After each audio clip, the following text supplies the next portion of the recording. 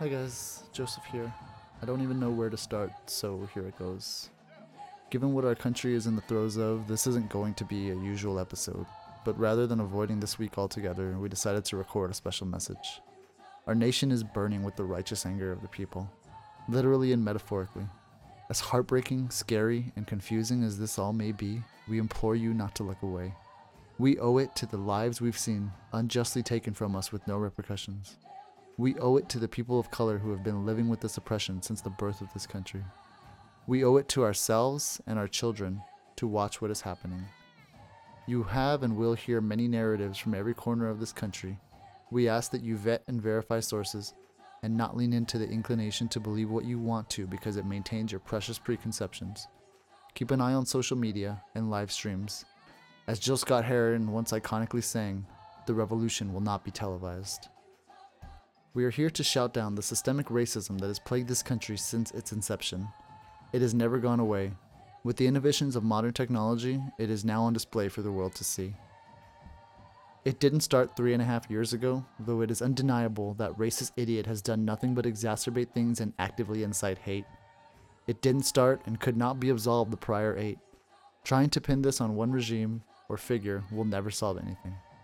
Racism has never left, and if we don't follow through in this moment, I fear that it never will. We are not here to judge or tell you how to handle this. If you need to take a break, take one, but come back. We will need every voice to rid this world of the evils of racism and xenophobia. These cowards feed on division. It is the one tool that they have. Do not give it to them. If you are angry, be angry. However, know that your actions will have unintended consequences, and the people we are marching for are going to continue to bear the brunt of any retaliation. This is why we have seen so many people of color be the ones calling out senseless destruction in the intervening days of unrest. Note, I did not and am not here to condemn all riots, because as we have heard over and over in the last few days from the Reverend Dr. Martin Luther King himself, a riot is the voice of the unheard. While there are bad actors causing destruction, I want to point out that the people took that precinct on the first night, and no one should blame them. You can't expect people to remain docile and peacefully protest with no tangible results for hundreds of years of efforts other than being vilified and targeted. They have been shown nothing but disregard for their lives time and time again, and now even the most ignorant among us can no longer deny that. If you are angry, be angry. Put those feelings into worthwhile actions. Protest. If you can't protest, donate. Donate to freedom funds for those who do protest. If you can't do either, help clean up while understanding what caused all this is the true problem. That needs to be rooted out. Most of this destruction has a reason. This nation is seeing the righteous anger of the people that must be heard. If you are not angry, get angry. Look at what is happening to our black and brown brothers and sisters. We should all be outraged. It is all of our duty to actively shout down hate in all forms. Which brings me to the sickening and numbing visuals we have seen of police brutality, now turned on anyone willing to speak out against them. These cowards are armed to the teeth and agitating almost every peaceful protest we have seen. They are gassing and beating unarmed crowds because they know that we've seen them for the threat that they are. These state-sanctioned domestic terrorists, not content to act on their fears in public gatherings, are now using this as an excuse to start marching into our neighborhoods and firing on people on their porches for simply documenting every moment of this dystopia we have fallen into. We have seen our leaders cower in the face of these forces, with no accountability, while handing them a blank check for unnecessary military weapons being used on our own citizens. It is not enough that there are some good ones. Any officer that does not report and stop the callous and inhuman behavior of their sadistic brethren who we've now seen taking pleasure like it's a fucking video game are complicit. This system is broken. It always has been, and without the masses it will only get worse. To quote Frederick Douglass, power concedes nothing without a demand. It never did and it never will. These disgusting, violence-prone subhumans are emboldened by their defenders in the media, in our legislature, and in our neighborhoods. We have seen too few examples of cops forgoing their Iron Man-like armor and marching for change. But more of that, please. It has to stop somewhere. We hope that this moment can be it. This is not the country we were raised believing in. Or rather, it is, but we were lied to about it. It has never been just. It has never been equal. It has never lived up to its promises.